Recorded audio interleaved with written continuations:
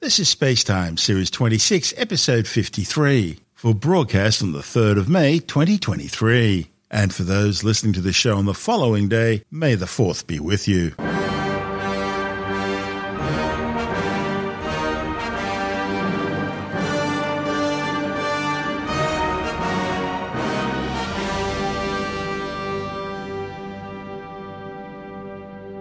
Coming up on Spacetime, scary Barbie stuns astronomers. The rock comet Phaethon just got weirder. And a dead NASA satellite crashes back to Earth in an uncontrolled re-entry. All that and more coming up on Spacetime. Welcome to Spacetime with Stuart Gary.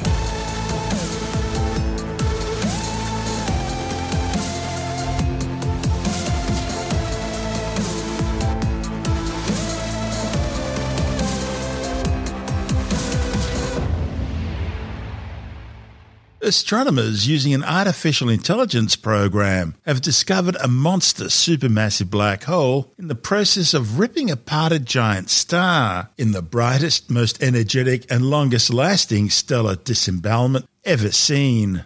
Technically known as a tidal disruption event, this murder case involves the dramatic death of a star at least 14 times as massive as the Sun. It's being torn apart by a supermassive black hole of at least 100 million solar masses in a forgotten corner of the sky over 13 billion light-years away. The event, reported in the Astrophysical Journal Letters and on the pre-press physics website archive.org, has been catalogued as ZTF20 ABR-BEIE and given the nickname Scary Barbie. Barbie because of its alphanumeric designation, and scary because astronomers think its characteristics are absolutely terrifying. Yet despite the enormous magnitude of this event, it's remained hidden in plain sight. That's because it was so far away and in what is really considered by astronomers to be a backwater part of the universe. The study's lead author, Danny Milsaljevic from Purdue University, says it's simply the most energetic phenomenon he's ever encountered. Yet it remained undetected for years in a mass of computer-generated telescopic data. Milsaljevic says it's absurd. If you take a typical supernova and multiply it 1,000 times, you still couldn't match the brightness of this event.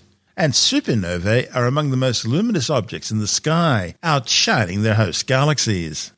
The object's what's known as a transient, something that's observed in the sky that appears either once and then disappears, or changes in some dramatic way over the course of a few hours or days, rather than centuries or millennia. The massive gravitational forces surrounding a black hole, known as a tidal disruption, can pull other objects apart in a process called spaghettification. Milsaljevic and colleagues think that's what's been happening here, but on extreme timescales, the most massive of black holes ripping apart a very massive star. The star would have been an O or B blue star, and the duration of the event is also unlike anything astronomers have ever seen before, producing what appears to be the most luminous transient in the known universe. But the question remains, if Scary Barbie's so bright and so notable, why was it only noticed now, even though the datasets indicate it was first observed back in 2020? Well, the kudos for that needs to go to a new artificial intelligence engine which the authors have developed, known as the Recommender Engine for Intelligent Transient Tracking, or REFIT for short. Its job is to comb through observations from a number of telescopes around the world, including those made by the Zwicky Transient Facility, which uses the Palomar Observatory in California. It's doing big data analysis. Milsaljevic says it sifts through millions of alerts and then figures out what's interesting, things astronomers might want to take a closer look at. And once REFIT and then the authors identified Scary Barbie as an intriguing opportunity for research, they used data from other telescopes, including the Lick Observatory in California and the giant Twin Keck telescopes in Hawaii. Spectroscopic analysis shows Scary Barbie isn't just orders of magnitude brighter and more energetic than any transient scientists have ever recorded before, but it's also lasting much longer than most transients do. See, most transients last maybe a few days, maybe weeks, at the most months. But this one's been around for over 800 days. That's more than 2 years. and the latest available data shows that it may be around for years to come. Now, mind you, the actual event itself, that is, the spaghettification of a massive star, may be on much shorter timescales. But because the transient's so far away, the laws of relativity slow down the light as it travels to human eyes, making it seem to last nearly twice as long. The authors believe there could be few things in the universe this powerful with reactions that take this long. They say discoveries like this open one's eyes to the simple fact that we're still uncovering mysteries and exploring wonders of the universe which we have no knowledge about, things no one's ever seen before. This is Space-Time. Still to come, the rock comet Phaethon just got weirder, and a dead NASA satellite crashes back to Earth in an uncontrolled re-entry. All that and more still to come on Space-Time.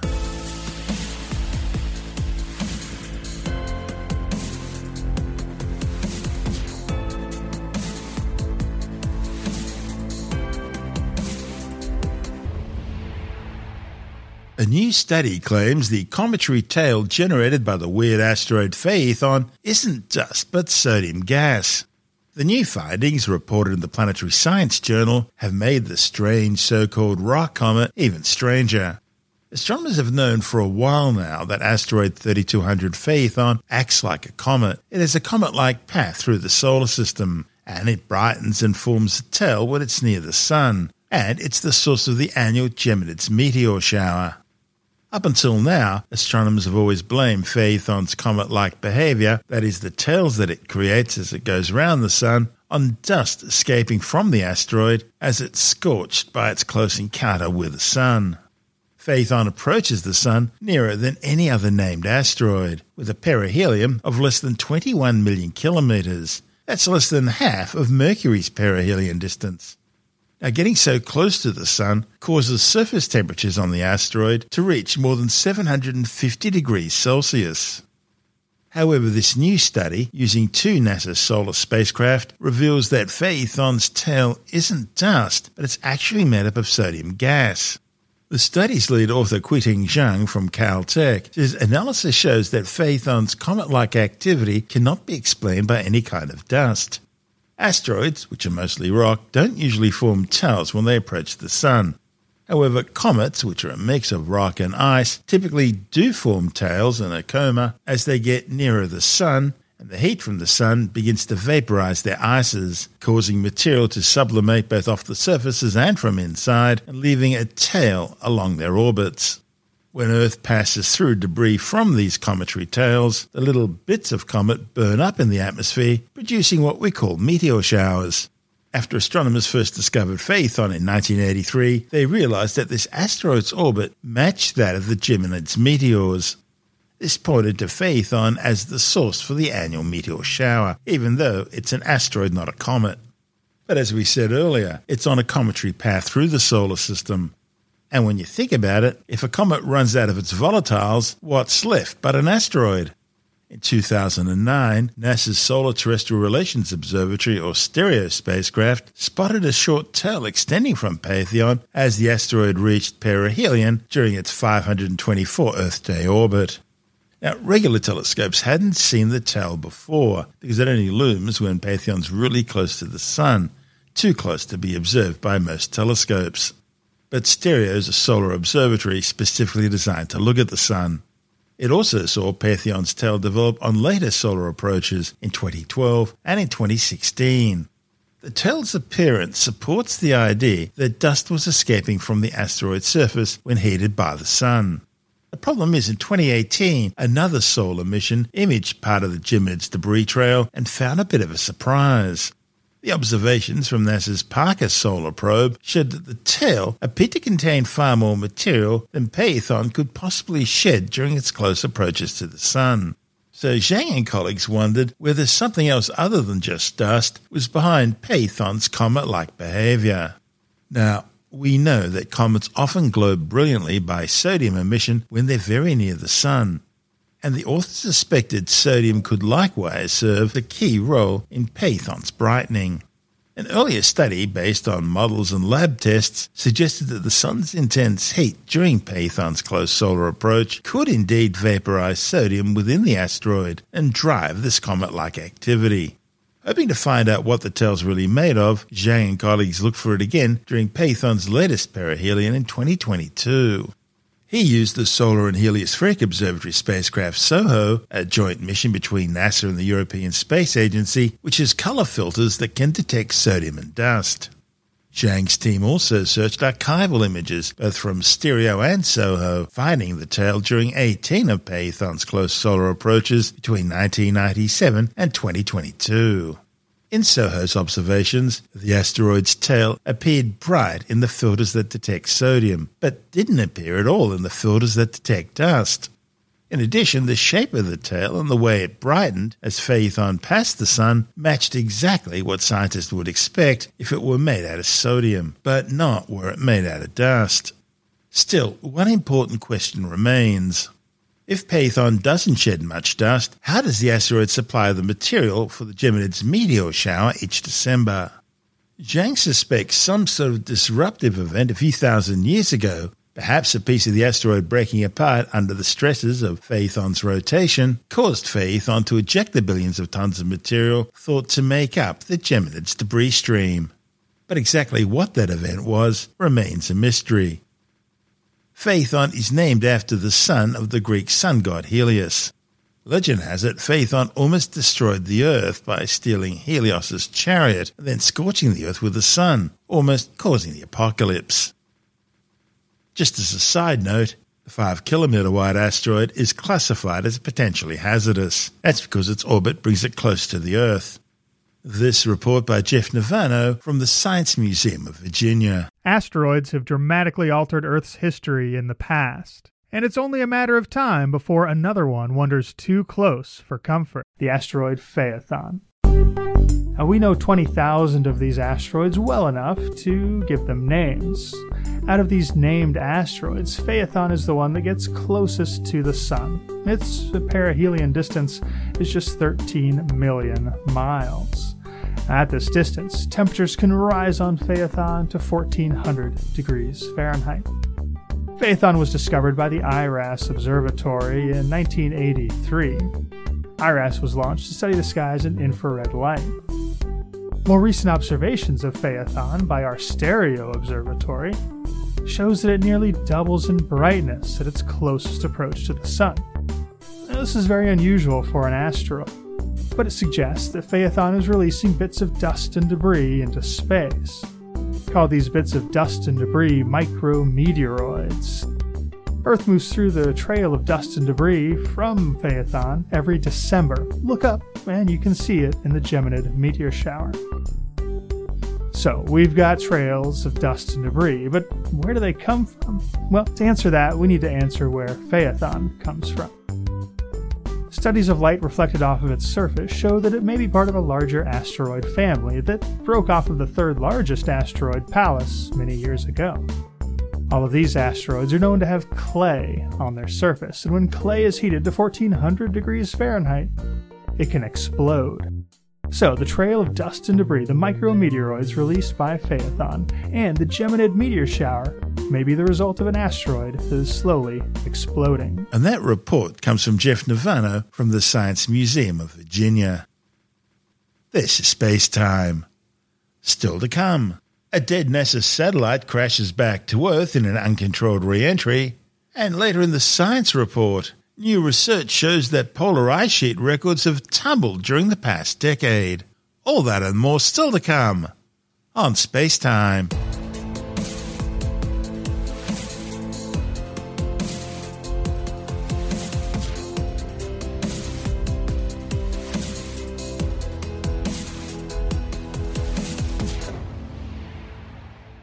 An out-of-control dead NASA spacecraft has crashed back to Earth, smashing into the ground in northern Africa's Sahara Desert. The United States military says NASA's RESI spacecraft re-entered Earth's atmosphere moving northeast near the Sudanese-Egyptian border. NASA says most of the spacecraft would have burnt up in the atmosphere, although some pieces, especially those made of stainless steel or titanium, were expected to make it to the ground. RESI, the Ruvian-Ramati High-Energy Solar Spectroscopic Imager, was launched into low Earth orbit aboard a Pegasus XL rocket in 2002 on a mission to study the Sun. Following communications difficulties, RESI ceased scientific operations on the 11th of April 2018, remaining in a stable low Earth orbit, which gradually decayed due to atmospheric drag. During its scientific operations, RESI observed the high-energy electrons that carry a large part of the energy released by solar flares using an imaging spectrometer, which recorded X-rays and gamma rays from the Sun. Before RESI, no gamma-ray images or high-energy X-ray images of solar flares had ever been taken. The mission documented the huge range of solar flare sizes, from tiny nanoflares to massive superflares tens of thousands of times bigger and more explosive. RESI also improved science's understanding of the Sun's shape, and it showed that terrestrial gamma-ray flashes, that is, bursts of gamma rays emitted from high in Earth's atmosphere over lightning storms, are more common than previously thought. When it ceased operating, RESI became just one of a huge cloud of space junk orbiting the Earth. Space surveillance networks are currently tracking over 30,000 pieces of orbital debris. These range from small CubeSats up to giant expended rocket booster stages. And they're just the bits big enough to be detected. There are millions of smaller pieces of shrapnel and debris, 10 centimeters or less in size, also up there, all of them flying at 28,000 kilometers per hour, and all of them destined to crash into anything that gets in their way. And that's happening more and more frequently as more and more space junk gets up there. And that's a real problem.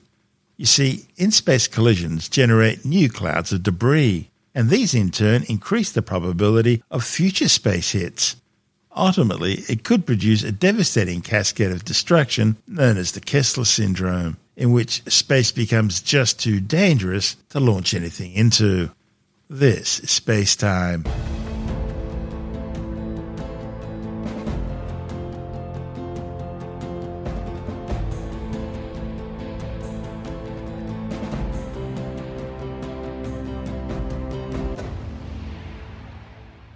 And time now to take another brief look at some of the other stories making news in science this week with the Science Report. A new study has shown that polar ice sheet melting records have toppled during the past decade. The findings, reported in the journal Earth System Science Data, have confirmed that 7 of the worst years for polar ice sheet melting and ice loss have occurred during the past decade, with 2019 being the worst on record.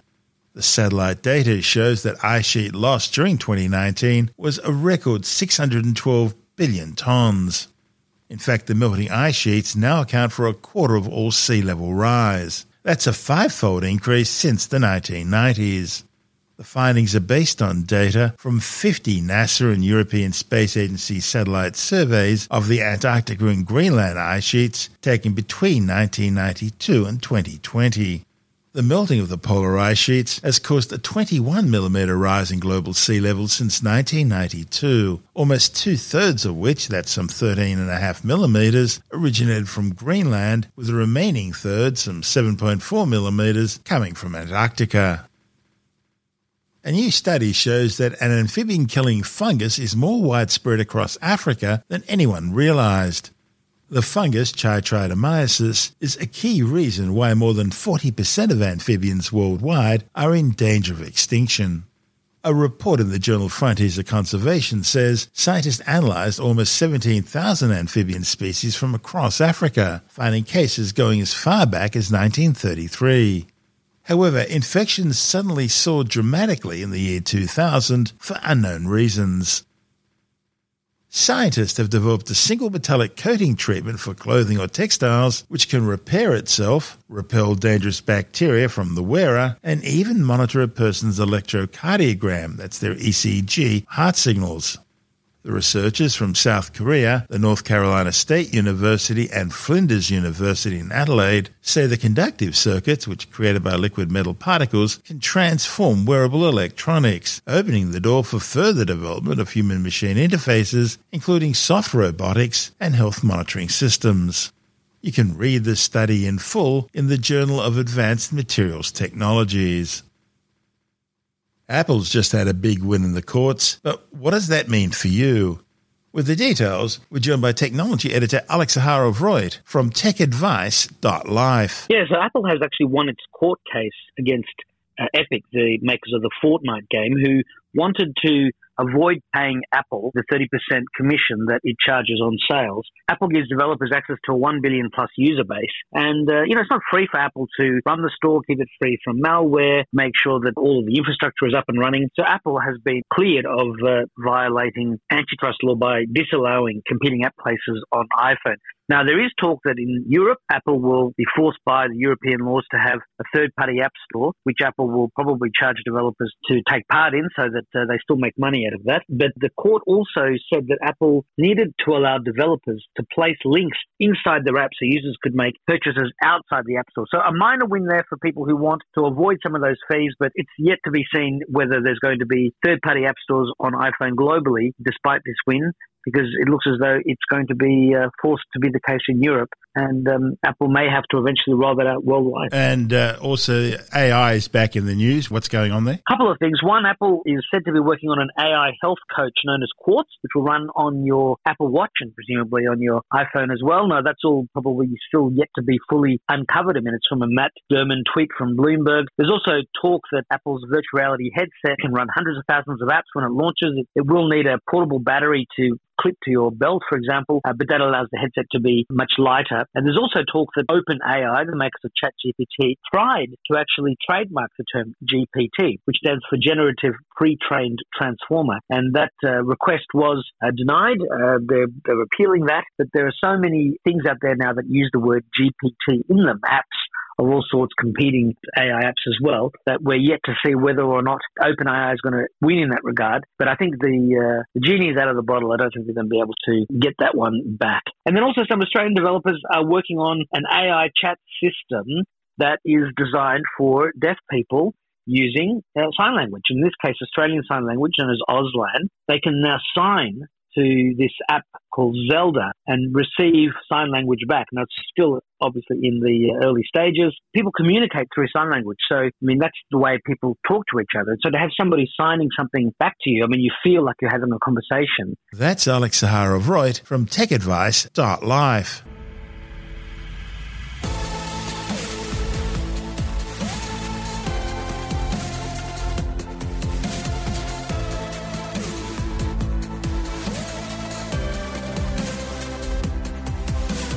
And that's the show for now. Spacetime is available every Monday, Wednesday and Friday through Apple Podcasts, iTunes, Stitcher, Google Podcast, Pocket Casts, Spotify, Acast, Amazon Music, Bytes.com, SoundCloud, YouTube, your favourite podcast download provider, and from spacetimewithstuartgary.com. Spacetime's also broadcast through the National Science Foundation on Science Zone Radio and on both iHeartRadio and TuneIn Radio. And you can help to support our show by visiting the Spacetime store for a range of promotional merchandising goodies. Or by becoming a Spacetime patron, which gives you access to triple-episode commercial-free versions of the show, as well as lots of bonus audio content which doesn't go to air, access to our exclusive Facebook group, and other rewards. Just go to spacetimewithstuartgary.com for full details. And if you want more space time, please check out our blog, where you'll find all the stuff we couldn't fit in the show, as well as heaps of images, news stories, loads of videos, and things on the web I find interesting or amusing. Just go to spacetimewithstuartgary.tumblr.com. That's all one word, and that's Tumblr without the E. You can also follow us through @StuartGary on Twitter, @SpaceTimeWithStuartGary on Instagram, through our Spacetime YouTube channel, and on Facebook, just go to facebook.com/Spacetime with Stuart Gary. And Spacetime is brought to you in collaboration with Australian Sky and Telescope magazine, your window on the universe. You've been listening to Spacetime with Stuart Gary. This has been another quality podcast production from Bytes.com.